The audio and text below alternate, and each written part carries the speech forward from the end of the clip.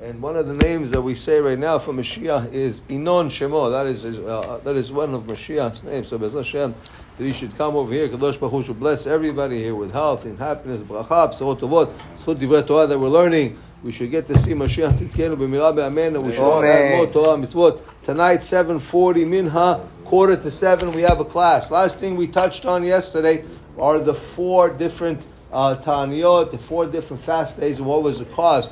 But we continue now with the Rambam. The Rambam says all of Israel fast in these days because of the tzarot, the troubles that they had, and to really to open up the hearts to do tshuva. The whole inyan of the tzom is to really look and to be able to do tshuva, to see the deeds are bad deeds and the deeds of our forefathers that caused this issue. And not only that, because it hasn't been built yet, so it means that we're doing something wrong. And in the Torah, Sefer Vayikra, it says, "Vitvadu et avonam ve'et avon avotam," that they should do vidu for their sins and for the sins of their fathers. Now, there's 2 different minhagim.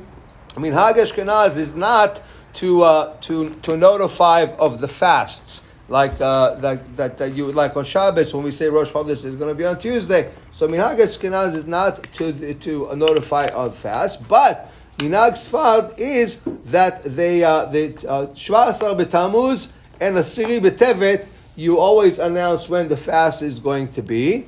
The Tzom of Tisha B'Av you're not going to announce because everybody's not eating meat already the week from before, so they know.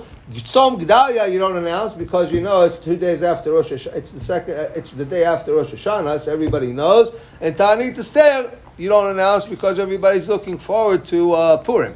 So everybody knows these Taniyot. And we know that the Zman of these Taniyot, with the exception, Yom Kippur obviously you don't announce because everybody has that on his mind already from the last 2-3 weeks before that. With the exception of Yom Kippur and Tisha B'Av, the fast starts from sunrise to from the sunrise to the stars come out, with the exception of Tisha B'Av and Yom Kippur. Daybreak. From daybreak to stars out.